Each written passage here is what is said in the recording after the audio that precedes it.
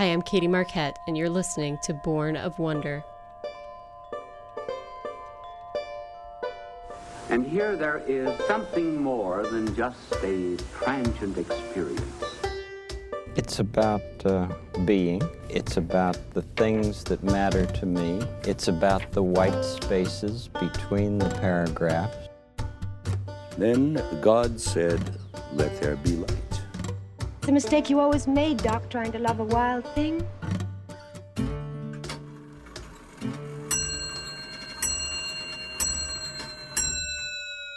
Many years ago, in the spring of 1974, I visited the Cathedral of Notre Dame in Paris.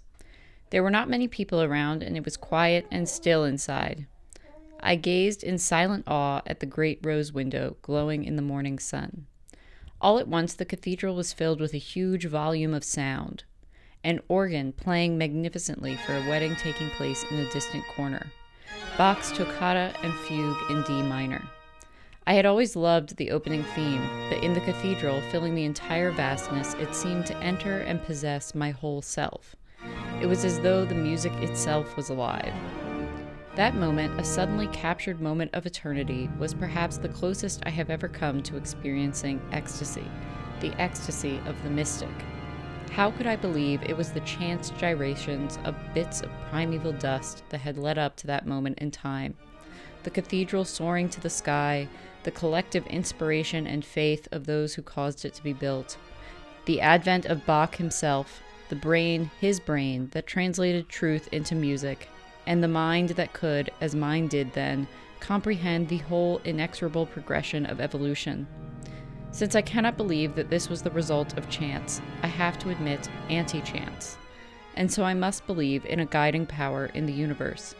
In other words, I must believe in God. Dr. Jane Goodall. Hello and welcome to this episode of Born of Wonder, a podcast where we explore everything and anything that inspires wonder and awe in the world. My name is Katie Marquette, and Sorry, I'm distracted. Just a little backstory here is that I'm looking at my baby who is demanding my attention yet again.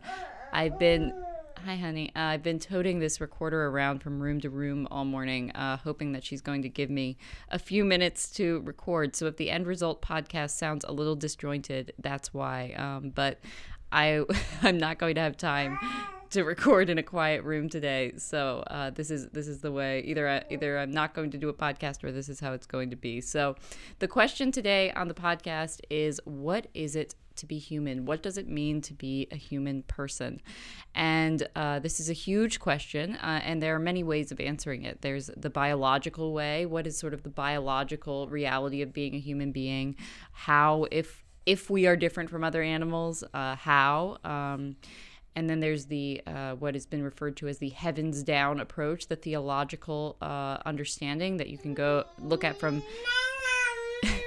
yes, honey, from many different religious traditions. Man and woman, he created them from dust to be separate and unique, and from the rest of creation to have dominion, a complicated word, or if you want to think of it more as stewardship over the rest of creation.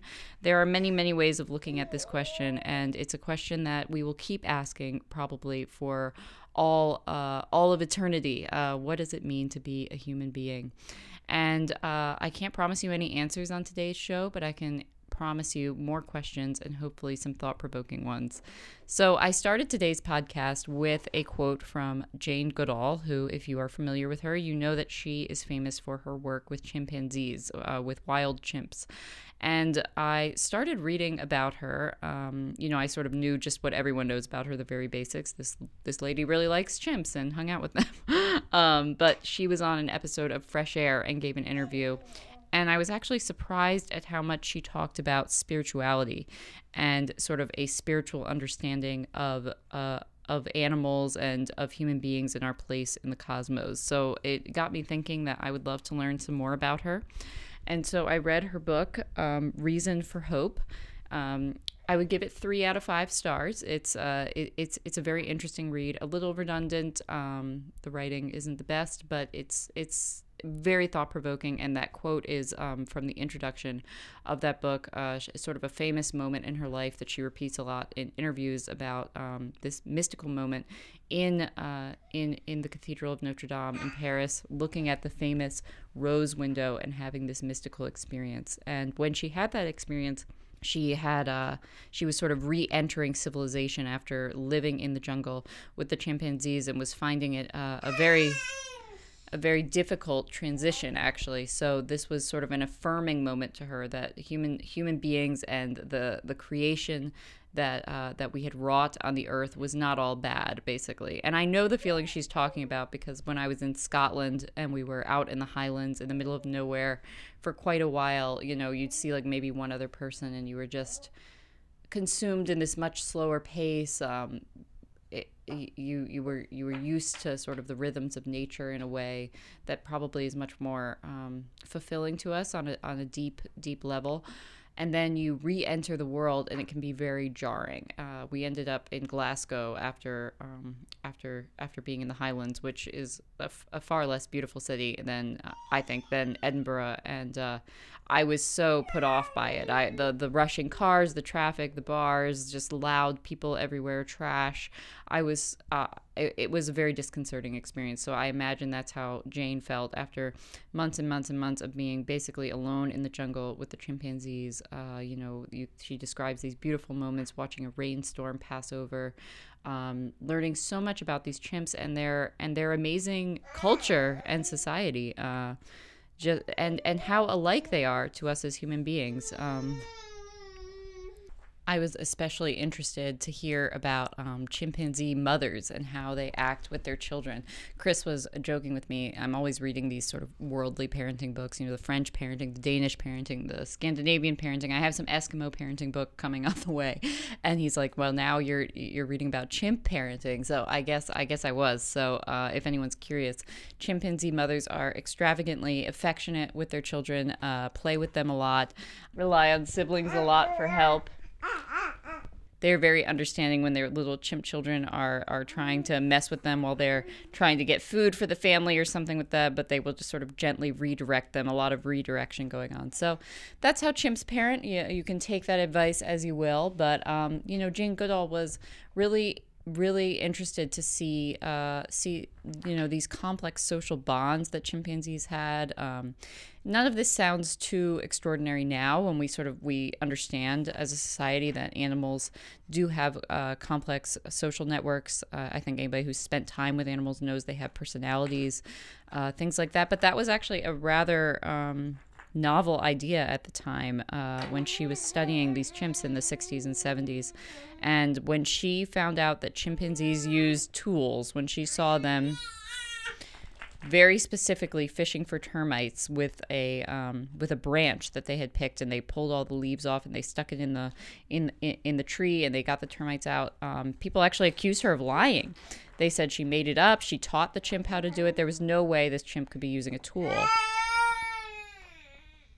because people were defining humans as tool makers. That was actually how people defined human beings, as creatures who could use tools.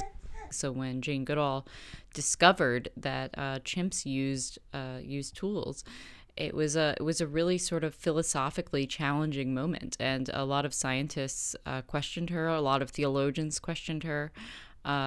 And now we know, of course, that there are many animals that use tools, crows and elephants and ants and all kinds of animals. So our tool use is not distinctive.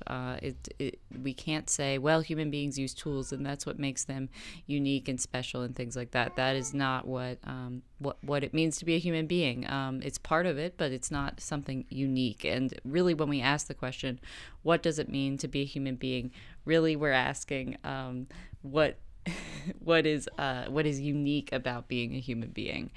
And it turns out there's a lot less uniqueness than we used to think, right? We used to think that basically all the cosmos revolved around the Earth, and now we know that the Earth revolves around the sun, and that we are one of many planets in an infinite vastness of space that we can barely comprehend. So what does this mean? Is this demeaning to the human person? Should this make us feel small and insignificant? Does this let us off the hook as far as acting differently than other animals? Do we still have to consider morality? What about this knowledge of good and evil? Is that what is distinctive about the human condition? Endless questions here. But I'm going to link this in the show notes. The Smithsonian Institute has, you can sort of submit to the response, what does it mean to be a human being? It's the Human Origins Initiative. They say wants to know what you think what it means to be a human being, and you can submit what you think, maximum 140 characters. So if you want to go online and add your thoughts to the discussion, some of the answers here that they have, from just a sort of random selection here. Someone says to create your own world utterly different from anybody else's and yet try to understand theirs.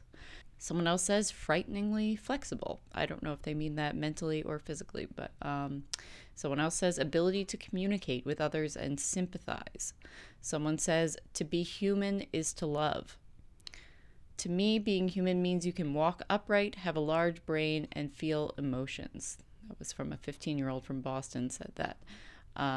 Someone else said to have an imagination, unlike the Neanderthals, who had no need in the cold climate during the Ice Age. Interesting thought. I bet they did have an imagination, especially in that cold Ice Age. And actually, it seems that chimpanzees have an imagination too. These chimps that know sign language and can draw and paint and things like that. One chimp, Jane Goodall, says they drew sort of this motion. It's sort of lines, I guess, on a paper, and the interpreter, caretaker person asked in sign language what it was, and they were drawing the bounce of a ball, not the ball, but the bounce. And I think that's incredibly creative, and it requires a lot of imagination to imagine motion. So maybe our imagination doesn't make us so unique. Here's another answer on that page: to be created by God in His image. That is the top-down, heavens-down approach right there. And what does that mean, to be created in the image of God? That is really, if you read Genesis, which I reread yesterday while the baby was napping, while I was trapped while she was napping, I read Genesis, and first of all, the two creation stories, the first that goes the day by day, the 7 days, and then the famous story of Eve being created from Adam's rib. There's sort of two separate narratives in there, but both of them, the emphasis is that the human distinction, what is unique about the human person, though they are created from dust, and to dust they will return, they are created in the image of God. So that is really what it comes down to theologically speaking. What makes the human person unique. Now, that opens up a whole huge question of what that means to be made in the image of God. What does God look like? We have no idea. Does this mean that God looks like a human being, that he is that old man in the sky, that we have his features physically, or does this come down to something else, something in God's attributes, in his ability to create, in his ability to love, in his ability to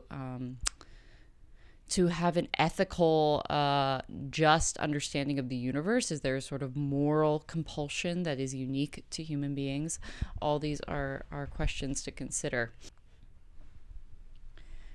Martha Nussbaum, who's a philosopher I actually like quite a bit, usually, she had an article in the New York Times asking what does it mean to be human, and she sort of berates human beings this question. She says it's a narcissistic question, and that really we aren't that different from other animals, and that it's sort of foolish to be sort of obsessing over our uniqueness. I think that's I don't agree with her view, but I do agree with what she says right here. I'm going to quote a bit at length here. She says, "We share a planet with billions of other sentient beings, and they all have their own complex ways of being whatever they are. All of our fellow animal creatures, as Aristotle observed long ago, try to stay alive and reproduce more of their kind. All of them perceive, all of them desire, and most move from place to place to get what they want and need. Aristotle proposed that we should strive for a common explanation of how animals, including human animals, perceive, desire, and move. We know Aristotle as a philosopher, but he also was a great biologist who studied shellfish and other creatures large and small. He encouraged his students not to turn away from studying animals that don't seem glamorous, since there is something wonderful in all of them, not least the sheer fact that they all strive for continued life. This sense of wonder, which should lead us to a fuller ethical concern, is a deep part of our humanity. But wonder is on the wane, and we humans now so dominate the globe that we rarely feel as if we need to live with other animals on reciprocal terms. So, no surprise, I certainly agree with her and Aristotle on this idea that the more we study nature, the more we study other animals and their wonderful uniqueness and the just expansiveness of creation, we should be filled with wonder. This shouldn't be demeaning to people. I think that Jane Goodall, she is sort of she's a general theist, really, is what her sort of spirituality has led her to. But she really emphasizes that the more we learn about the natural world and the incredible, beautiful complexity of nature and animals, the more wonder this should inspire in us. This is not about making human beings less by understanding the beauty of the rest of creation, but maybe even making us more. I always think of that poem, Desiderata, where it says, you have a right to be here. You, along with all the plants and animals, you have a right to exist. And I think that sometimes as human beings, our sense of exceptionalism sometimes leads us to feeling a bit outside of creation. And the more we study animals and have a greater understanding of their unique experiences, I think the more that we, at least the way I feel, is that I feel a part of something. I feel a part in a natural way with creation, in a beautiful way. And I think that shared understanding is part of what it means to be a human being. So that's Martha Nussbaum's thoughts there. Vatican II started the entire, the Ecumenical Council started out by saying, a sense of the dignity of the human person has been impressing itself more and more deeply on the consciousness of contemporary man, and the demand is increasingly made that men should act of their own judgment, enjoying and making use of a responsible freedom, not driven by coercion, but motivated by a sense of duty. So this idea of defining what is the human person really comes down to what are the duties and the moral obligations of being a human person. That's really also what we are asking, isn't it? When we ask, sort of who are we in the grand scheme of creation, and this sort of relates to Steven Pinker's idea that the better angels of our nature is he believes that we're actually getting better, despite what you may hear on the news, that we are actually moving toward a more just, more understanding society. I don't know what I think about that. I think that we certainly, if you look throughout the scheme of history, we have an understanding now of about children and women and other races and things like that we didn't in the past, and we certainly have a perhaps greater understanding of the human person as worthy of our protection. And yet, on so many fronts, the human person and the dignity of life is being attacked over and over again. And I think that we live in a very contradictory time where on the one hand you will have people crying out about human rights, and then there will be the same people saying that certain people, whether because of their age or their infirmity or simply because we don't want them, don't have a right to exist. So this is the time we live in, where the question of what does it mean to be a human person and what are our obligations to the human person are more important than ever, and we should keep asking this question. I'm going to quote another article here from Cardinal Timothy Dolan. A few years ago, wrote a great piece in the Church Life Journal about sort of what religion can do on a large ethical scale for human rights and our understanding and protection of the dignity of the human person. He writes, "It is so tenderly evident in the law and the prophets, in the teachings of Jesus and St. Paul. It has given rise to Christian morality that startled the brutality of the Roman world with its emphasis on the protection of life, respect for persons, care for the vulnerable, defense of women, babies, children, family, elders, and even slaves. It gave rise to the greatest system of healthcare, education, and charity the world has ever known, giving us a saint like Nicholas as we gather on his feast day." I guess this was he was writing this around St. Nicholas's feast day, coming up December 6th, whose solicitude for the little ones, the oppressed, and the struggling captures our imagination to this day. It inspired Martin Luther King Jr., Dorothy Day, as they recognized the human person as a reflection of the divine, and led them to the radical claim that even the slave or the Indian has an immortal soul, deserving what Roger Williams called a soul freedom. The individual is a reflection of the divine, that when our Heavenly Father looks upon us, he sees his Son and smiles. That every human life beams with the transcendent and hints at the beyond is a faith that affirms everything is decent, noble, and uplifting in the human drama. To put it another way, the Catholic doctrine of the dignity of the human person prompts a thumping yes to whatever affirms the truth, beauty, and goodness inherent in us and in our world. This is the Christian humanism of giants such as Irenaeus and Thomas More, such a brilliant part of luminous Catholic universities. So the history of the Church has been one producing the poetry of Dante and the art of Caravaggio, the sculpture of Michelangelo and the music of Mozart, and the charm of Francis. The discoveries of Columbus and the charm of Francis. The Church is into affirming, not denouncing, raising up, not putting down, encouraging, not condemning. As Bishop Robert Barron claims in his marvelous and exciting Catholicism series, the Church is all about a yes to all that is true, beautiful, and good in the human project. The Church only says no to something or someone that would negate the truth, the beautiful, that would negate the true, the beautiful, or the good in the human person. And a no to another no results in a yes. Isn't that great? I love that so much. And I always like to come back to this. Whatever your belief system is, I think that anyone who... Hi, honey. You having fun down there? Anybody who listens to this podcast believes in truth, goodness, and beauty. And sometimes, especially if you're religious, you can feel like you're saying no to a lot of things. You're saying no to all sorts of things that the culture might be promoting, and it can seem exclusionary or negative. It's always about no to this, no to that. I can't do that. I can't do this.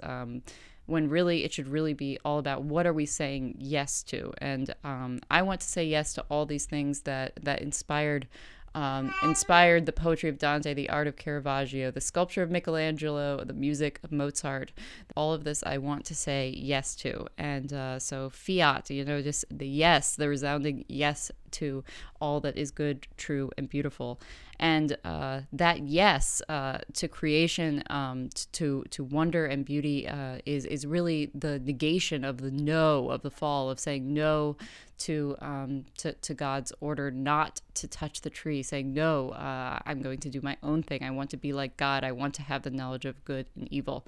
And even in the beautiful parable of Genesis and the beautiful story of Genesis, we sort of have this distinction hidden in there, don't we? That philosophers of all different backgrounds come back to, is this moral culpability of the human person, the knowledge of good and evil. This is a huge part of what it means to be a human being. That we are responsible in a way that the rest of creation is not. And Jane Goodall herself, when she's asked what makes the human person distinct, she comes down to language and the fact that we can vocalize and communicate about things that are not present. And she says, as far as she can tell, with chimpanzees, they can't, they don't quite have that abstract thought, or if they do, they can't vocalize it to each other. And again, who knows? I mean, there's only so much that we can know by observation. But this does seem to be a uniquely human characteristic. But you think about the Tower of Babel, that story is that our language, this gift of language, can easily be used to confuse and lead to sort of chaos and destruction as much as it can lead to communication and betterment of the human person. Because what's interesting, though, is that before the fall, God says, I'm creating the human person in my likeness. I'm creating the human being in the image of God. And then what the serpent says to Eve is that if you eat from this, you will have the knowledge of good and evil. You will be like God. And she believes this. But we know that basically that this knowledge of good and evil is not what makes us like God. So what is it? What is the pre-fallen man, and what is their distinction? What is it that they are like God? Artists like Tolkien and C.S. Lewis would really focus in on our ability to create art, our ability to be sub-creators, to participate in the drama of eternity by creating works of art, creating worlds, creating Middle Earth, creating Narnia, that we, like God, can create in this incredible way, that we can, that we do have Michelangelo, that we have these incredible, this incredible ability to create beautiful things, to create unique things. That would be one aspect. But we know that animals can create art in a way. But, you see elephants, they make art. And like I talked about, that chimp who drew the bouncing ball. But they really only seem to make that sort of art at the compulsion of human beings. They don't seem to do that in their own societies. Again, I don't want to assume too much about what's going on in chimp society or elephant society. And, of course, elephants are well known for the way they grieve, the way they remember. Remember elephants who have died, passing the bones of elephants who have died back and forth in a sort of relic-like way, in a remembrance way at their graveyards. I don't want to assume too much, but all I can say is that the experience of being a human being, we've certainly made our mark upon the planet, and that comes with certain obligations. Again, goes back to that term dominion or stewardship, that we have an obligation to creation, to our fellow animals. As I look down at baby almost crawling, so close, hon, scooting at my feet, and her favorite friend, our dog Bruce, snoring on my foot. That we brought these animals into our lives. And there's so much that we share. There's so much that we share in our ability to play and to have affection for one another, and all these things that we share, that we have an obligation to be responsible toward them, because we know better. And that is what Jane Goodall talks about a lot, is this head and heart struggle that the human being has. And that, her emphasis on spirituality, she said when she went into the jungle, she had no training. Her only training was as a secretary and as a lover of animals.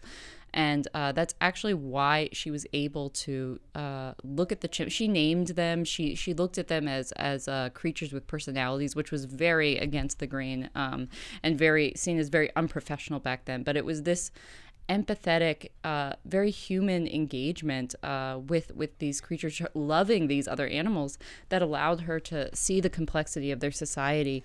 And it was actually why she was able to make the discoveries that she did. So I think that's a great lesson, and it's certainly a lesson that really this podcast is all about. Again, that St. Gregory the Great quote, we make idols of our concepts, but wisdom is born of wonder.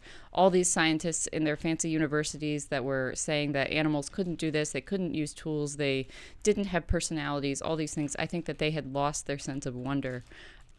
And meanwhile, Jane Goodall is in the jungle, just experiencing wonder and awe and beauty as she observes these animals in their natural habitat. So, and of course, Jane goes into great detail about the incredible violence that chimpanzees can commit against one another and against human beings. But really, I wish I could say, well, that's not like human beings, but it is. We are an incredibly violent species. But again, maybe the uniqueness here is that is that we know better, that we can do better, that there is the dignity of the human person is in our ability to overcome our biological need, our biological impulses and instincts to work towards something greater, that we can self-sacrifice, that we can engage in true altruism and compassion, that these things that really don't make sense on a biological level, although there are scientists that will say that there's no such thing as a real good deed because it's always somewhat selfish. I don't buy that one bit, but I think that the altruistic actions of human beings, our ability to say no to our biological instincts, especially our violent ones, is an incredible thing. And maybe a chimpanzee can't say no, doesn't know they should say no, doesn't want to say no because they have no knowledge of good and evil. Catechism of the Catholic Church teaches man alone is called to share by knowledge and love in God's own life. This is the fundamental reason for his dignity. Being in the image of God, the human individual possesses the dignity of a person who is not just something, but someone. The uniqueness of the human person, not just something, but someone. I'll end just with one more quote here from the great St. John Paul II, who, of course, saw the degradation of the human being with so many fascist governments, with the Holocaust, with the horrors basically of the 20th century. And he said, "I devote my very rare free moments to a work that is close to my heart and devoted to the metaphysical significance and the mystery of the person. It seems to me that the debate today is being played on that level. The evil of our times consists in the first place in a kind of degradation, indeed in a pulverization of the fundamental uniqueness of each human person. This evil is even much more of the metaphysical than of the moral order. To this disintegration, planned at times by atheistic ideologies, we must oppose, rather than sterile polemics, a kind of recapitulation of the mystery of the human person." Again, mystery, wonder, awe, staying.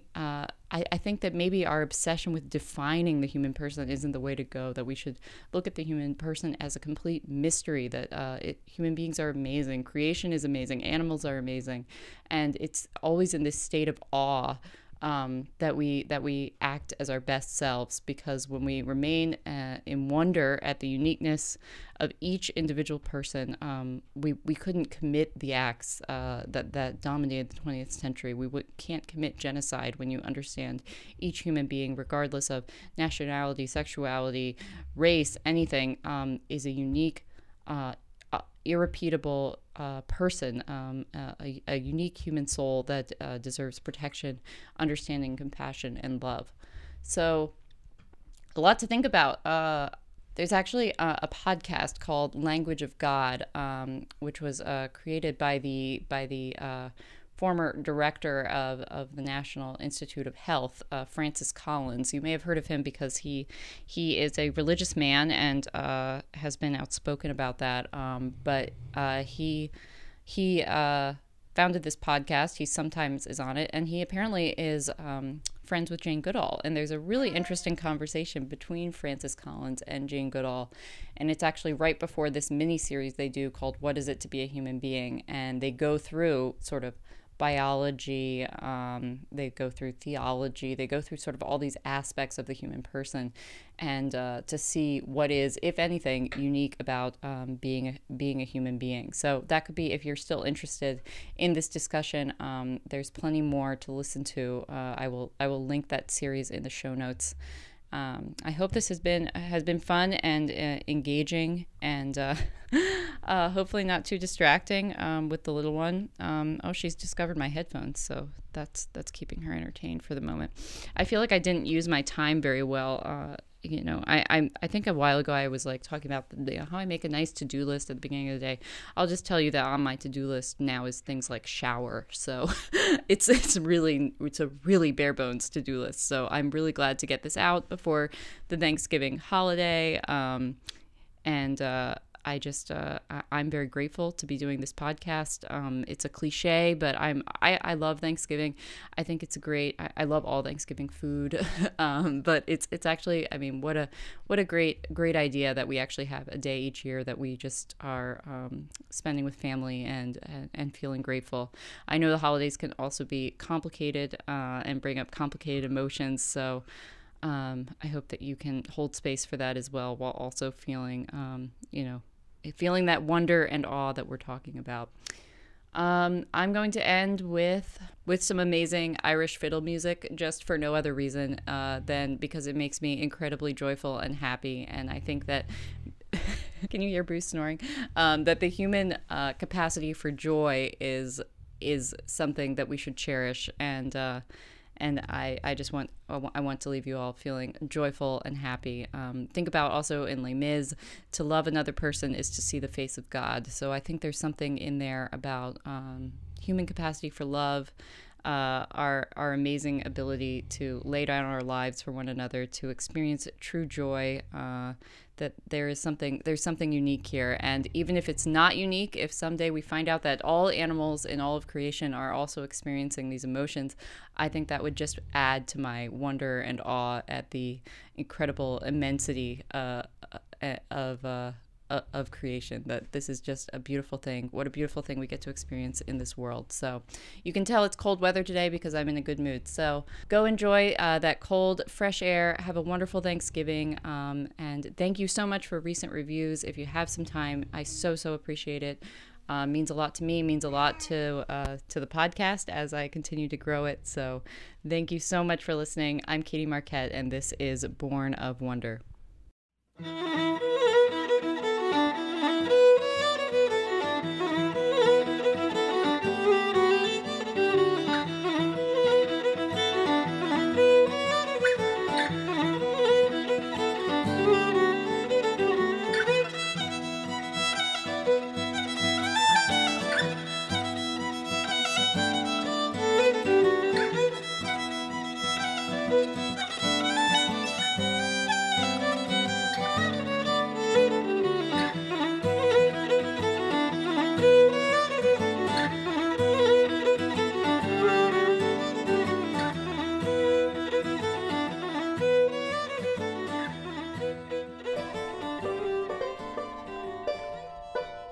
And here there is something more than just a transient experience. It's about being. It's about the things that matter to me. It's about the white spaces between the paragraphs. Then God said, "Let there be light." It's a mistake you always made, Doc, trying to love a wild thing.